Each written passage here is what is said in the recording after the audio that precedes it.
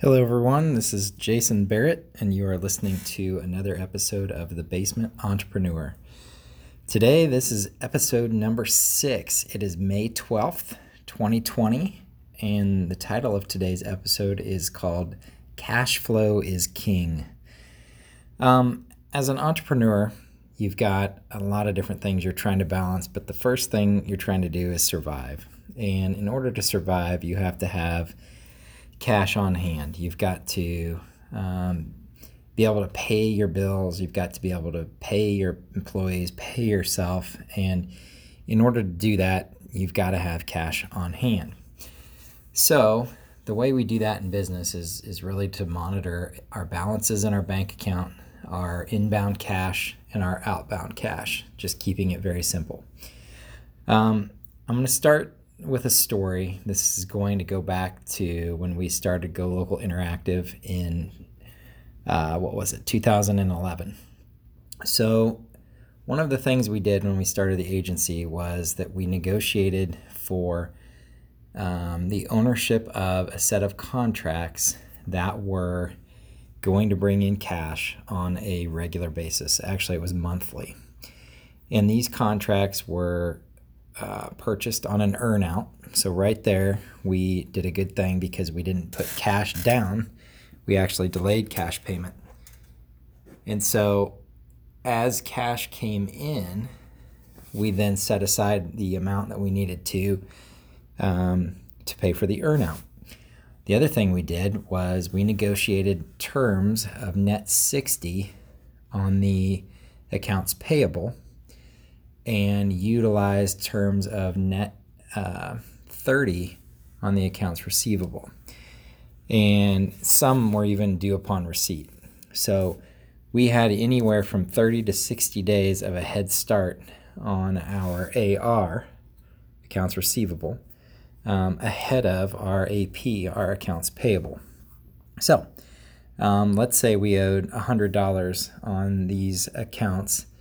We would be able to collect, say, $125 well in advance, nearly twice before we would owe the first $100. So let's say it was $100 a month. By the time we actually paid the first $100 that we owed, we might be sitting on $250. Of course, I'm using these as fake numbers, but just so that you can understand what I'm talking about here. So that put us in a cash flow positive position from the beginning. Now, we did put some cash in the bank to establish an initial balance, but we only did that, I want to say, twice for Go Local Interactive, maybe even just once. So it was really great, and it gave us a position to start right away. So that's all fine and good, but I wanted to use that as an example of what you're trying to accomplish when you're starting a business of your own. You're an entrepreneur and you're trying to set up shop. So let's take another example. Say you're starting a lawn mowing business. Now, really, to go into lawn mowing, you don't need hardly any cash. You just need a lawn mower and somebody willing to let you mow their yard. Even if you worked on a invoicing type basis, meaning you mow the yard and they owe you money, you tend to not have any outbound cash except for gasoline and maybe oil for a gas oil mix for the machines or something like that. But and then maybe employees. But for the most part, you're getting paid at the time of the service. Worst case, it might be a month or so out, but it's cash flows coming in, and it's always greater than your expenses. If it was not, you would not do it. Another example I want to give is think about managing your own bank account as an individual or even as a family. So you're always watching the balance in your bank account, understanding what bills you have to pay, and then understanding when your next payday or paycheck or inbound cash, when you're going to receive that. And so you're timing your cash in and your cash out all the time. Of course, this gets a lot of people into trouble with credit cards and home equity loans and things like that to bridge gaps when the two are out of sorts, when the outbound cash is greater than the balance and the inbound cash, and the timing doesn't work out right. But ideally, you're always keeping a balance that's greater than your outbound cash needs.